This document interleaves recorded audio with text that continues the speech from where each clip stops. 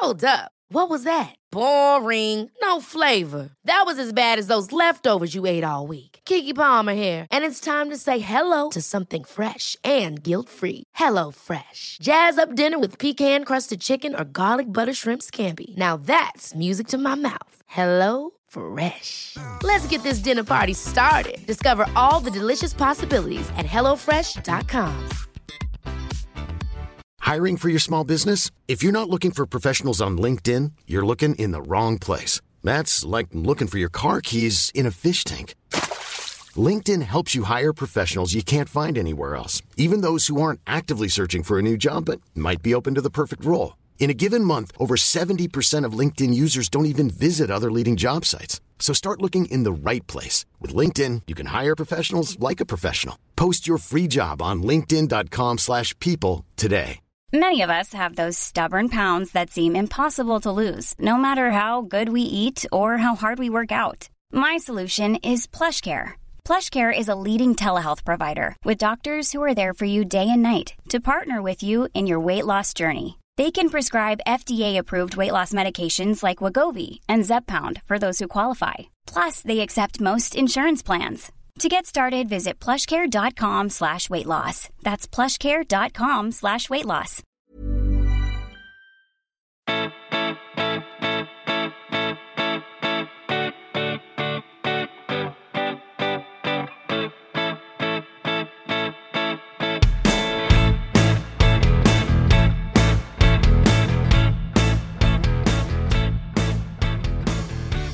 Welcome back to the House of Pod. I'm Kaveh. Joining me today in this humor-adjacent medical podcast is a good friend of mine and a ER doctor at Northwestern in Chicago. For those of you like me who don't have a great understanding of what the middle of the country looks like, Chicago. He is also the JAMA Network Open Digital Media Editor. His name is Seth Trueger. Seth, thank you so much for joining me today. Well, thank you so much for having me on. I did say you're an ER doctor, right? Yeah. Okay, good. All right. I'm really bad at introductions. So you're a doctor. You have lots of followers on social media. You have a very large social media presence. You've been using that platform for a long time now, longer than most of us, to fight the good fight. You've been out there fighting misinformation for a long time, promoting science in I think, a very fun and clever way. You're one of the first people on social media I noticed, first doctors on social media, who wasn't afraid to take people to task for spreading bad science and for spreading medical misinformation. And, you know, I first met you back in like August of 2020. That you came on, I think it was around then you came on the show. We talked about what it was like being an ER doctor on the front lines of the pandemic. At that time, you were making a lot of media appearances. You were doing radio, you're doing TV, but over a couple months, you started making fewer and fewer of those appearances. We're going to talk a little bit today about why that is. Now, there's something that I think your friends know, but you haven't really done, as far as I know, in a public way yet. What is it that made you transition from being sort of the TV presence to more of the online? What was happening at that time? Well, I would say first and foremost, by far, I stopped getting invited. I mean, I was like barely ever on main media. I did CNN like 3 times, which is awesome and really cool. But like, frankly, like I just didn't get invitations. But as many of you can probably hear now, around that time in July 2020, I started noticing some trouble walking and some slurred speech. It was very subtle at first, and usually like at the end of the day or when I was really tired, and slowly got worse. It was a long path, and then the winter 2020, 2021 is when it started getting really bad. And in March of 2021, I finally figured out and I was diagnosed with the paraneoplastic syndrome. So, yeah. Can you explain to some of our listeners who may not know what that word means, what a paraneoplastic syndrome is? Yeah, sure. So basically, paraneoplastic syndromes there's a whole family of very rare autoimmune responses to cancer, where my immune system recognizes part of my body is a cancer and attacks it. So in my case, it's attacking part of my brain that it thinks is the cancer, and it's affecting part of my coordination and speech. So what was the underlying cancer? So interestingly, I had seminoma, a type of testicular cancer in my thymus, in my chest. Thymus is an immune organ that most of us lose when we're grown-ups. And I never had cancer per se. This is pretty common with these syndromes where you have weird symptoms and don't have cancer and eventually find the cancer. And it's very strange because I don't really think of myself as someone who had cancer. We found microscopic seminoma when I had the thymus resected as part of my workup for the nerve problems. And wait, so they removed the thymoma before they knew that there was anything in the thymus? Yeah. That's interesting. Yeah. Why did they have any evidence to remove the thymus at that point? Yeah, so part of it was kind of a shot in the dark. Basically, I had at that point signs of inflammation. I had a PET scan that showed a lymph node near my heart in the mediastinum, and the chest surgeon was like, you know what? It looks like there's a lot of thymus tissue. Most people have none at this point, or just I don't know. I think measure it in grams, 10 grams is kind of big. Mine, when they took it out, was 100 grams, so still pretty small, but big in that context. And then it actually took 2 looks at the pathology to find the cancer cells. Wow. But yeah, basically the chest surgeon was like, we're going in for a biopsy. If I see thymus, I'll take it out. Maybe that's part of it. Probably the most common time people have thymus as adults as part of the disease is myasthenia gravis. So he was like, I don't know, maybe there's some weird myasthenia. Well, I'll take it out. It's easy while we're there. Yeah. So did you have any other surgical treatment or any, tell us about the rest of the treatments you got that was non-surgical. So the main treatments I had was, the main treatment I had is immune suppression. So basically it tamped down my immune system and stopped it from fighting me. The first wave, I got about 6 months of cyclophosphamide, which is basically an old school chemo that we don't use for chemo much anymore because it's so immune suppressing and there's better agents now. And now one of the more common uses is for direct immune suppression. Kind of random trivia is the using cyclophosphamide for immune suppression was apparently piloted by Fauci in the 70s. It was part of his early career. So it's kind of fun fact. For me, this is also surreal and intertwined with COVID that that's one more seriously, Raider, so you're doing this? You're like, this is just lazy writing, universe. Exactly. You couldn't come up with another doctor. It had to be Fauci.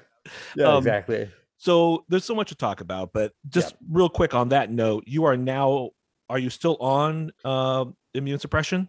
Yeah, so I'm still immune suppressed. I take Cellcept or mycophenolate, which is pills that are pretty common for organ transplant patients. And I also get every couple of months infusions of rituximab, which is a monoclonal antibody that suppresses B cells. So again, time back into COVID, Yeah, you're now in this really interesting group of people in the United States, a very sizable group of people in the United States, which is people who have some immunocompromise of some sort. And it must be a trip, and that's probably the most gentle way to put it, when you have to hear people or see people online constantly refer to the safety of this mild Omicron variant.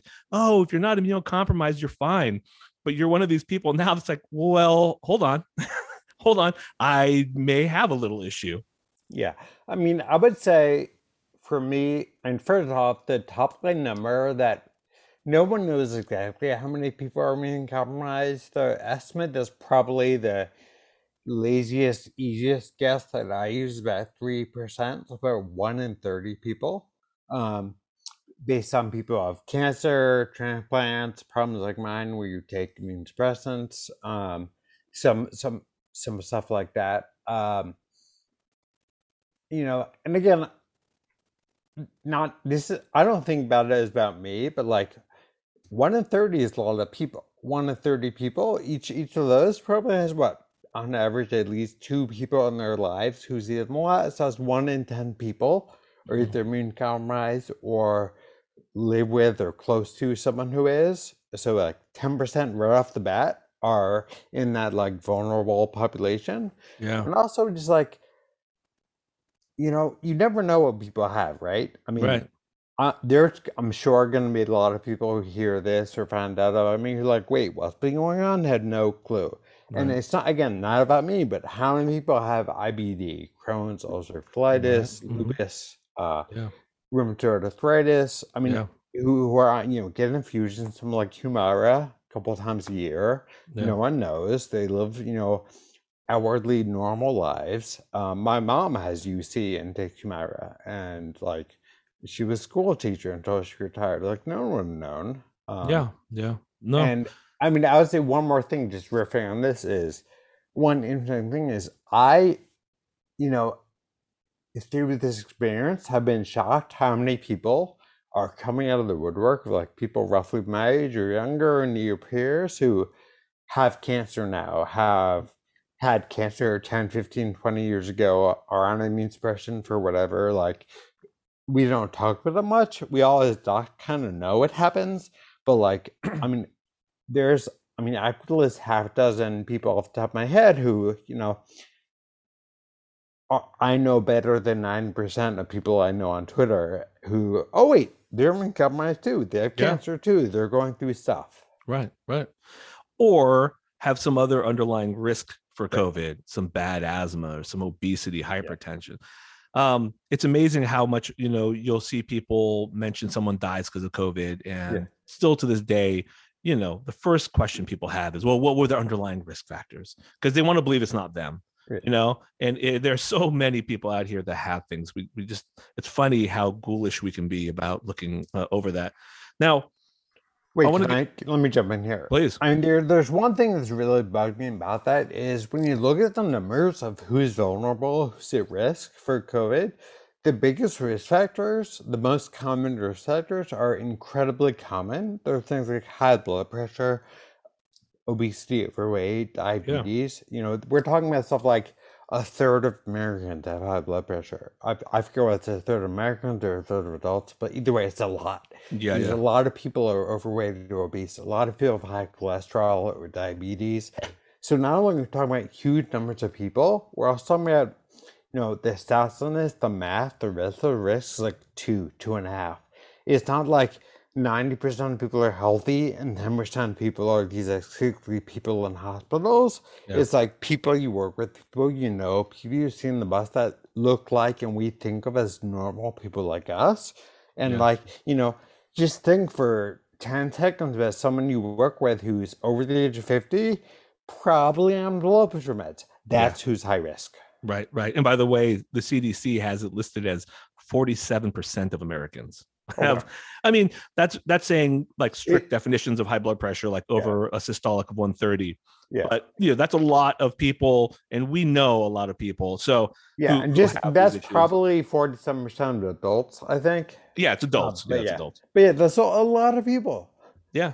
No, so you are, there's so much discussed about you particularly getting this in this time, but just going to you sort of like on a personal level, I know you're someone who likes to communicate. I know you're someone who hosted shows, has his own podcast, has done a lot of media stuff. You have used your voice in a lot of different ways. You use it online, you use it in your writing. The writing's very good, but you did it literally with your voice as well. I mean, how has this been in terms of like dealing with the frustration of that? How are you dealing with that? Yeah, I mean, it's incredibly frustrating. I mean, I've always been someone who's talked too fast. Part of it being like I grew up on the East Coast, the whole like, I don't know. Yeah. New York, get your words out before my two sibling parents interrupt. Part of it is like, I just think faster than I can talk. And now it's way worse. It's so hard. I mean, itself, one thing was really strange was, as you said, I used to do a video for Jam Network Open every week where we talked about, we interviewed authors about a paper they had, and uh, it wasn't a huge project. We had probably an average like 2,000 views a week, which is, not nothing, but not huge. And these like random YouTube commenters at first were like, hey, slow down. Hmm. Work on elocution, try to pronunciate better. And this was like before I even knew or noticed anything was going on. And I was like, yeah, I talk too fast. And then by like November 2020, was November 2020, it was like I was like realized what was going on. Again, like people I don't know at all on YouTube, like commenting on these like random small journal videos, being like, wow, his speech is bad. Someone's like, yeah, this is kind of worse. Something's going on. And I'm like, there's these like randos who are like people we talk to and like kind of know, like who are like weird about me and defending me in YouTube comments on these tiny videos. That's interesting.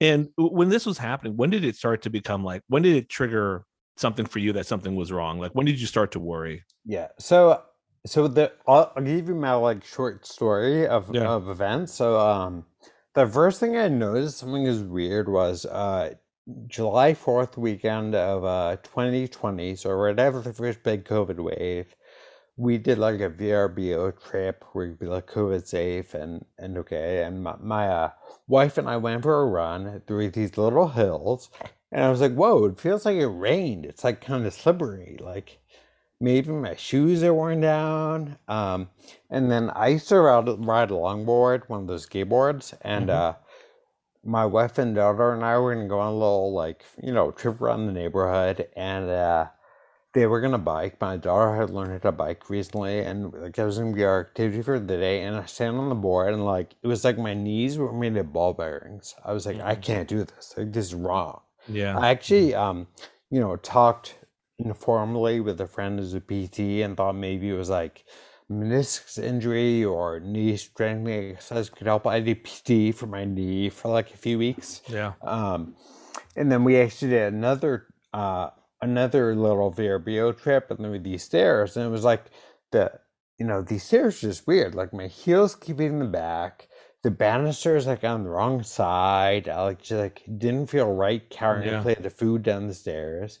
I wasn't like hiding it, but I started taking the inside stairs just so like my wife didn't see. Not to hide it from her, but just because like I realized there's something going on. I needed to like, hey, bring it up again, and decided I need to see someone about it. I think there's a lot of valid reasons, and you don't have to even explain them to me. But since you're here, this is what we do. Yeah. What was your reason for not sharing this? You've been dealing with this for a while. You've been going through this, and I think, a lot of people overshare on Twitter, and I think this will surprise a lot of your followers that this has been happening. They'll have no idea.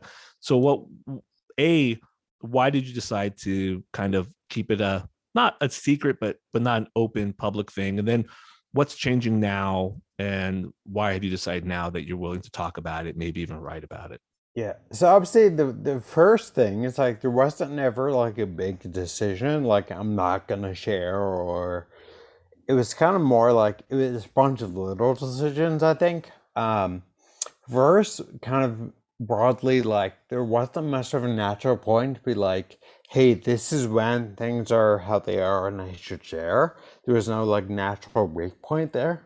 And the second was like, I don't know, I didn't really want my social media, kind of the professional side of my social media, to be about me, my disease, and my process. Yeah. Like not for privacy reasons, just like frankly, like I don't know, I'm sure someone can make arguments about how we can advocate for disabled people or compromised people. Really, like, I just want to use my platform as an ER doc and public health doc because, like, to help with the pandemic and help people live their lives. And, like, I don't want it to be like Dr. Trueger's plastic Twitter feed.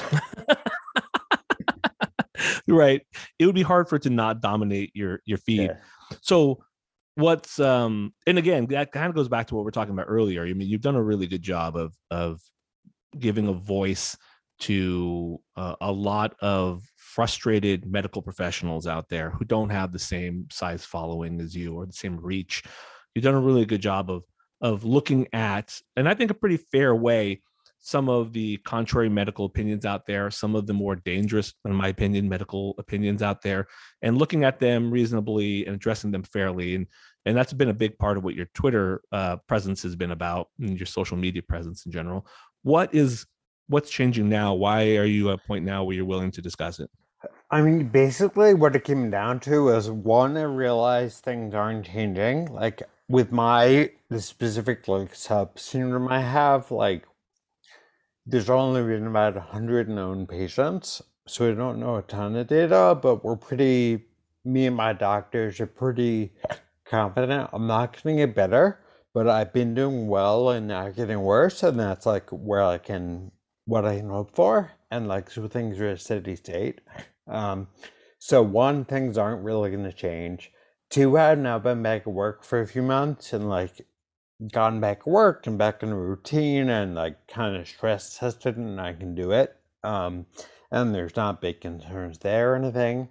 Part of it, I will say, is I had kind of, I'm a writer. I was like, hey, I should write up my experience. And basically, as my medical leave was ending, I was like, wow, I got to write this up before I go back to work. Just for like, just logistics of like, I have time. And so I don't know. How's it feel going back to work?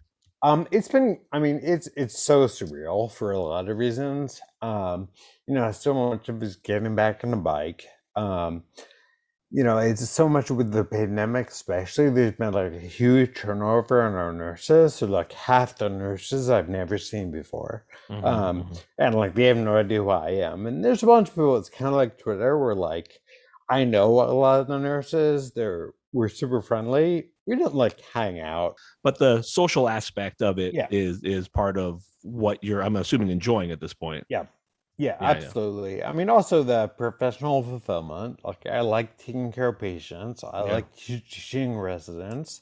A big part of, I think, why it's kind of easy for me to go back to work is I work in like hardcore academic ER, where like I'm usually with a team of 3 or 4 residents and PAs and MPs. Like, they're doing most of the legwork. I can come around as a supervising doc and be like, make my little jokes and hold their hands and nod. Yeah. Like, right. Hold the patient hand, not the resident hand. Right. It's a whole different episode. Yeah. So you're of the same age as me, like where we probably had to watch the movie The Doctor with was it William Hurt or John Hurt? John Hurt's the one that had the alien pop out of his chest. William Hurt is the one in The Doctor. Yes, yeah, I think it's right. So that's like that movie where he plays sort of a kind of a callous doctor, and then he gets a cancer diagnosis, and he goes through like the medical system, and he becomes like, he starts to understand different aspects of it. But you always sort of struck me as like an empathetic guy to begin with. So I'm kind of curious, like, what has this experience, if anything, done in terms of changing your view of the patient experience? I mean, what insight has it given you?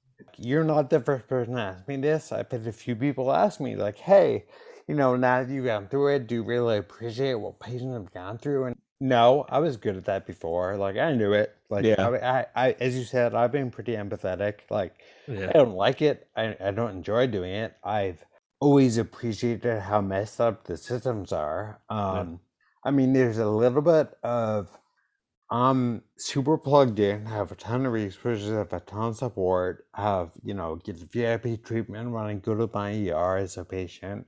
I know the pharmacist and the ER number and get informal advice all the time and get all sorts of expert advice that people don't have at like the tip of my fingers and all of this other stuff. And like other people have to navigate this. It's crazy. Like it's hard. It's incredibly hard for me to, and I have all the skills and resources to do it. I mean, and again, I didn't like learn this. I knew that, but it's just when you experience it, it's a different thing.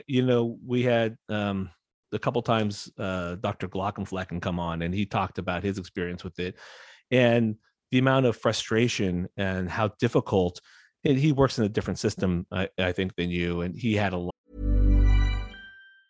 Ever catch yourself eating the same flavorless dinner 3 days in a row? Dreaming of something better? Well, HelloFresh is your guilt-free dream come true, baby. It's me, Keke Palmer. Let's wake up those taste buds with hot, juicy pecan-crusted chicken or garlic butter shrimp scampi. Hello Fresh. Stop dreaming of all the delicious possibilities and dig in at HelloFresh.com. Let's get this dinner party started. Since 2013, Bombas has donated over 100 million socks, underwear, and T-shirts to those facing homelessness. If we counted those on air, this ad would last over 1,157 days. But if we counted the time it takes to make a donation possible, it would take just a few clicks. Because every time you make a purchase, Bombas donates an item to someone who needs it. Go to bombas.com/ACAST and use code ACAST for 20% off your first purchase. That's bombas.com/ACAST, code ACAST. Lot of insurance issues to go through that hopefully you have not had to deal with. But it was really eye-opening for a lot of people just to be like, this is how hard it is for someone who is very savvy, knows the system, is a doctor, has a huge outreach on social media, and still had to go through this insanity. I think that is, if nothing else, it doesn't take much for us to realize that in the medical profession, like how hard it is for other people. It's hard enough for us. You mentioned that you have a daughter. She's how old? She's 9 now. What have you told her about what's happening? I mean, she knows. She sees all of it. She's seen it all with Kane. She's been through it. I feel like she's at an age where she can't comprehend all of it, but she kind of gets it. And she knows things are hard for me, and she helps me with stuff. The sweetest thing in the world was last year when I had my chest surgery, and she was trying to hug me and remember which side hurts and avoid it. It was so sad. Yeah. Oh man, that's heartbreaking. That's the stuff that messes me up. Is it hard to not get a little bit bitter? Is it hard to just be like, what the fuck did this happen to me? This is bullshit. Kind of. Part of my brain is so much like, all right, this is how it is. Let's do it now.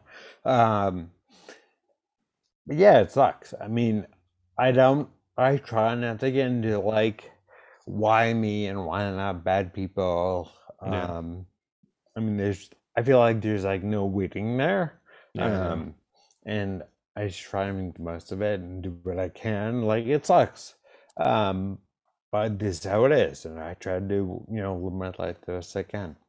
Have you gotten any counseling, emotional, psychological counseling during this process? Yeah, I got some. There was some stuff I got kind of earlier on when I was getting my chemo that was, I don't know if I'm just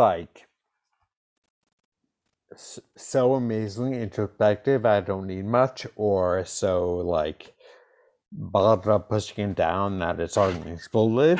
But just let it build into that ulcer until it just erupts and I have to scope you. I think just most of it was it kind of helped articulate some stuff, but I processed that pretty well. And I think for me, I don't think I need that much of it. I'm glad some people have resources for it. It sucks that more people don't have more support and there's stigma. What advice do you have for other people that are in similar situations as you?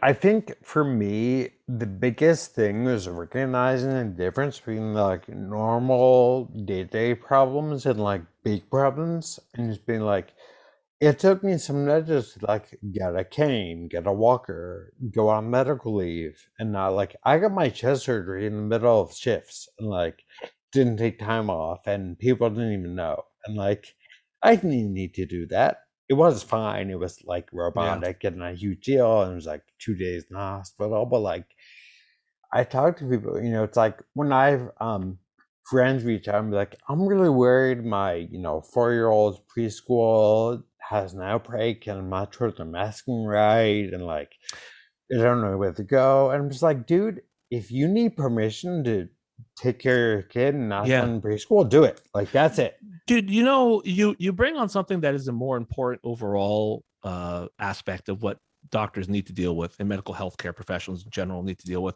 It's that this whole like nonsense of like the hospital will cease to function if I'm not there. Like that is not going to work for us anymore. It's just not going to. That's how we were all trained, how you and I were trained. I don't know if I missed, I don't know if I missed the day of residency. Yeah. I don't know.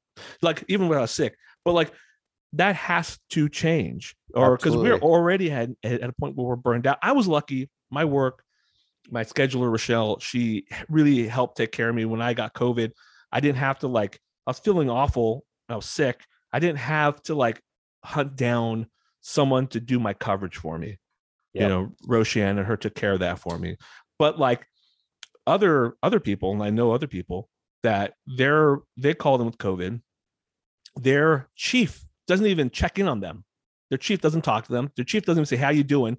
They get a message from someone saying hey, you need to find who's going to cover you.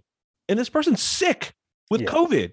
That's not how systems should be. It drives me fucking crazy. Yeah, I mean, this is an underlying problem that we need to do. I mean, it's a smaller level than having, paraneoplastic syndrome from a cancer, but it's part of the same fucking problem that we have. And if we don't fix this, immediately we are hosed. Yeah, and I think we've seen this not to medicine, but across the board. We need paid time off. We need systems for backup. I'm very lucky with my department, super supportive across the board. And even if you have to miss shift, our scheduler or med director people are do you want me to figure it out and we'll just take it off the hours for the year, or do you want to figure out a trade on your own and keep the hours and treat a shift? How do you want to do it? Whatever works. And it's just so hard. And you're totally right. When I was a resident, there was very much do not call out sick, do not call in sick call. It's a sign of weakness, and it's crap. I mean, it's a side note. I got called in for sick call when I was with my wife at Sex in the City 2, and I saw the chief was called me. I was like, well, this is bittersweet. You didn't like Sex in the City? Yeah. Unbelievable. You such a Samantha. I enjoyed the show enough. The second movie, I would say, is not as bad but in the same ballpark as Sharknado. Is it the one where they went? I didn't watch either of them. I never watched the show really. I don't think I was the target audience, but which was the one where they went to the Middle East? Yeah, that one. Okay, because at some point I am going to watch it just so I can get angry and be I mean, it's just I'm more of a fan by proxy. My wife likes it. Sure. I can tell her watching it so she can, that kind of thing. And they made Miranda this weird pandering idiot instead of the hardcore awesome lawyer she is. It was just terrible. Miranda's the one with the short hair. Yeah. This show is now a full-on Sex in the City a recapture. All right, so. Oh, man, we got a lot of questions for you. Yeah, I'm going.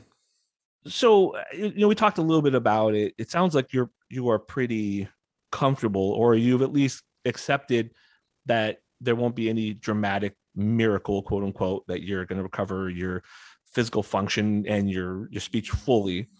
But I guess what are you doing what is your hope for the future? And what are you doing to try and make that happen? Yeah, I mean, honestly, I don't know. I mean, my hope is that, it's so hard to find the cancer that is causing this. And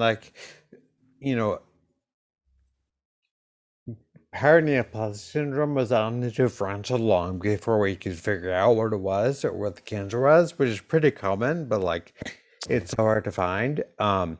I mean, some of my conversation with my cancer docs is so surreal because, submelanoma is generally pretty well treated and recurrence is pretty low and outcomes in recurrence are pretty good. But, I'm not worried about recurrence in 10 years and having a big mass and then getting sick.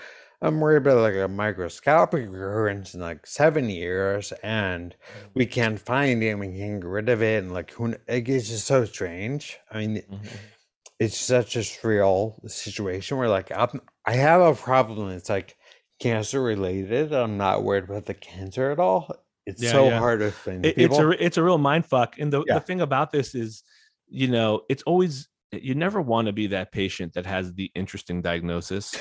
yeah, And now you are that patient with the interesting diagnosis, and there's not a ton of detail. You mentioned there's like 100 reports of this sort of thing, which is not nothing, but it's not like the randomized controlled trials that we yeah. we would like to see. So, I mean, how are you managing your care at this point? Are you driving the ship at this point? Are you letting some other doctor do it? What's your approach? Yeah, I mean, at this point, things are pretty, like, I don't know, stable. I don't want to say autopilot. My docs do a fair amount of work, but I have like two main neuroimmunologists, one here, one at Mayo.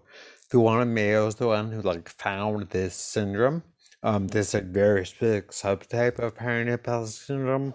Um, so like some of it's kind of like coordinating between them, and like the few times they disagree, trying to figure out like is it a real disagreement or is this like Zosin versus heterosexual and fragile? Like Right. like Where someone just has their favorite and they're really yeah, strong, but the reality is it's probably okay. right. Like there's Yeah. and they're all great. Also I was lucky where my fellow last year who was like super involved and like recognized how hard it was for us to navigate, like she did a great job of like telling us like, hey, I can be your person, like if you need anything let me know and like we'll try to figure it out. And she stayed on faculty here, so she's kind of informally helping too, but a lot of it is like, it's kind of on autopilot. Some random stuff comes up like, do I get another booster, and if so when, and how do I figure that out, and like it's just kind of like herding cats in medicine stuff.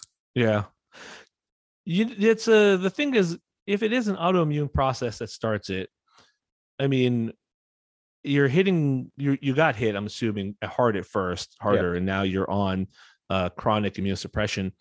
What's the thought about why it's still a problem? Is it that it's damaged some nerves already and there's no recovery from that? Like, what's the thought behind it? I think the pathophys, I think, is like microscopic granulomas in the nerve cells or nerve tissue, and that's not gonna get better. Like there's like not visible, but like microscopic changes that are just there and are there forever. And at this point, the main thing is to not make that progress. We actually, we haven't crossed this bridge yet, but like we don't know how long to be immune suppressed for. Like one of the docs thinks like 2 years will probably wipe out the memory T cells, and the other patients have done well without recurrence after like being off immune suppression for 2 years. The other argument is like we don't have a biomarker. We don't know whether or not it's working. Like I got my COVID test before I started immune suppression, and I still seem to be immune from everything we can tell, including labs and recent exposures, and been okay. But like that's what there, so we don't really know. I mean, part of my calculus here is like, if I'm immune suppressed forever, I'm gonna get an infection at some point. Like it's just bound to happen. If it's like 3 years, I might squeak by without ever getting pneumonia or COVID or whatever. I don't know. Well, I mean, as a liver doctor, I deal with a lot of liver transplant stuff, and it's something we always have to be mindful of, something that we are very cautious of, and I know you are.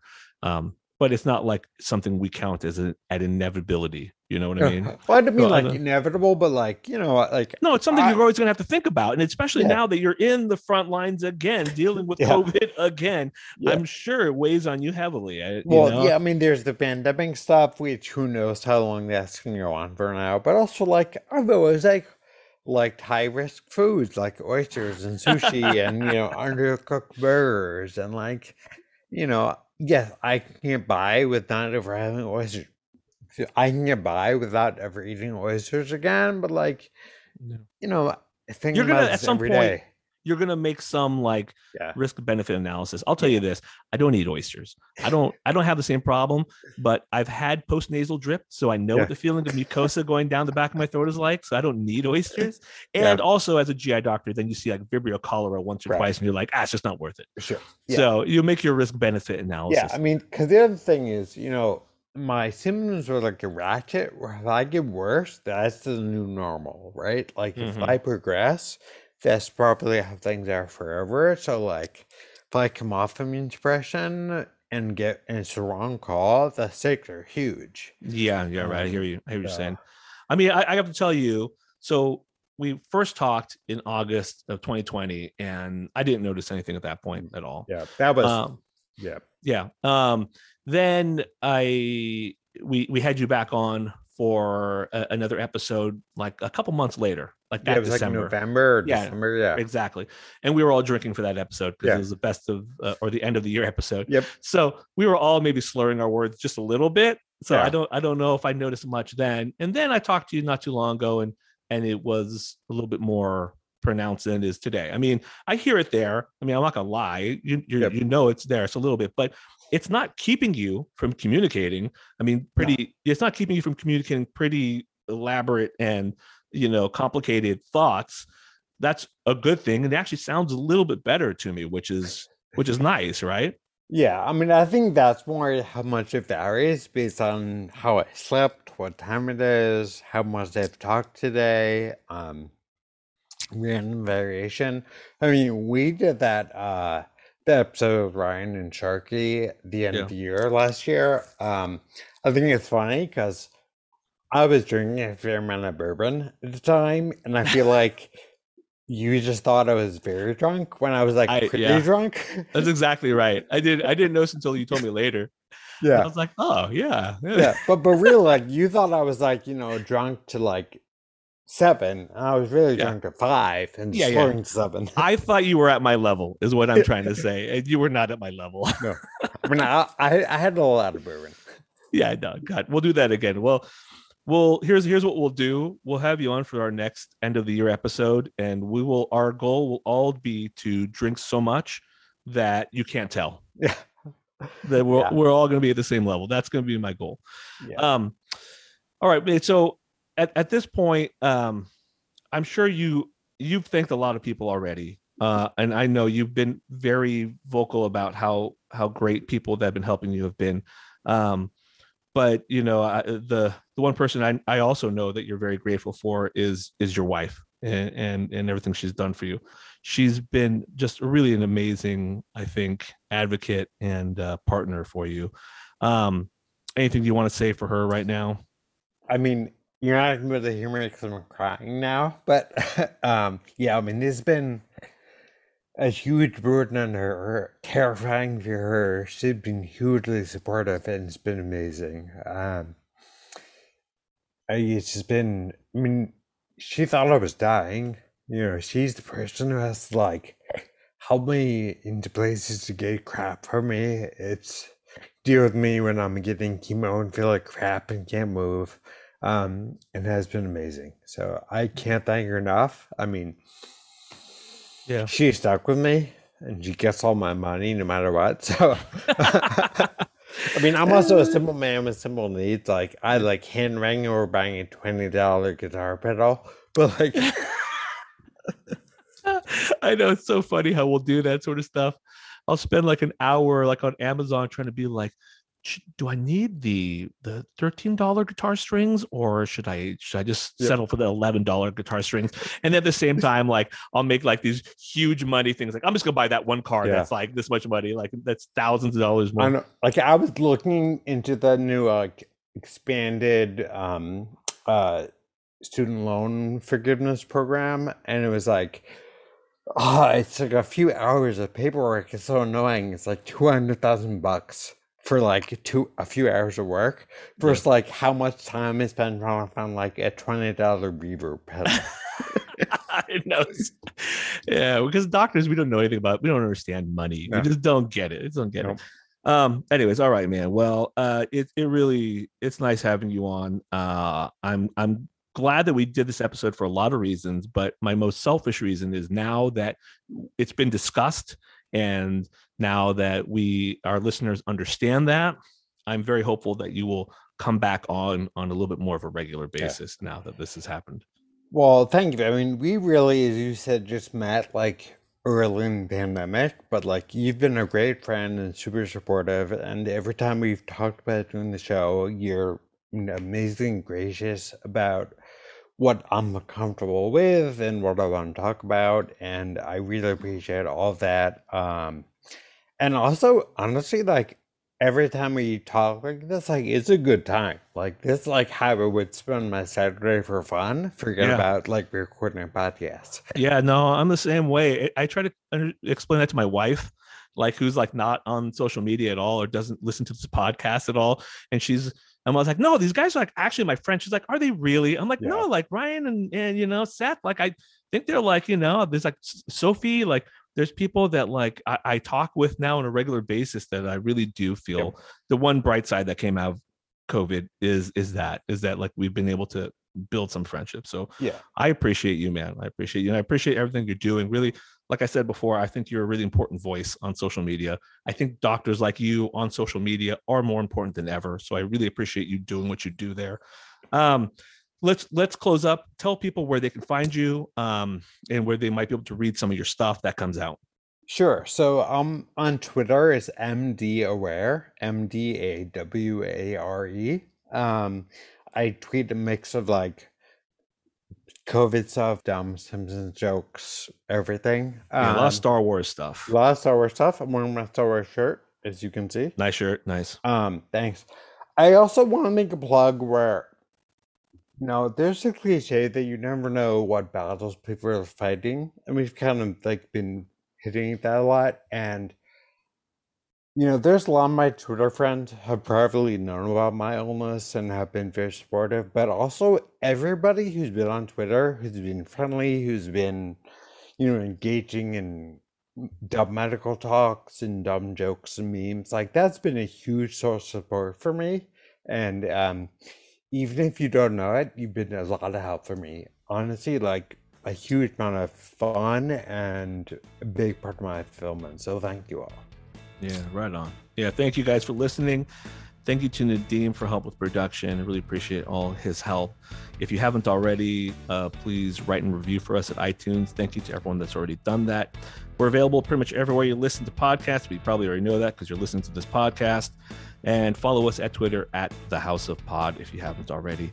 Seth, thank you so much for coming on, buddy. Let's talk again soon. Yeah, absolutely. Keep up the good work. Bye-bye. They don't roll off the tongue in any sort of way whatsoever. Yeah, and also when your tongue doesn't roll.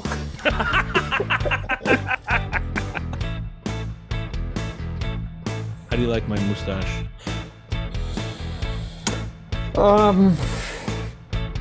This podcast is not a substitute for professional medical advice, diagnosis, or treatment.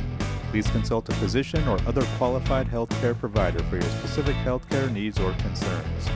The opinions expressed on this podcast do not represent the opinions of our employees. Details in the podcast have been changed so that patient identification is not possible. And I'm alive and I wanna stay. For the first time I'm on my way. And I'm ready for the world, I'm ready for the girl, I'm ready to save. And I'm alive and I wanna stay. For the first time I'm on my way. And I'm ready for the world, I'm ready to burn this fire within. Let's begin.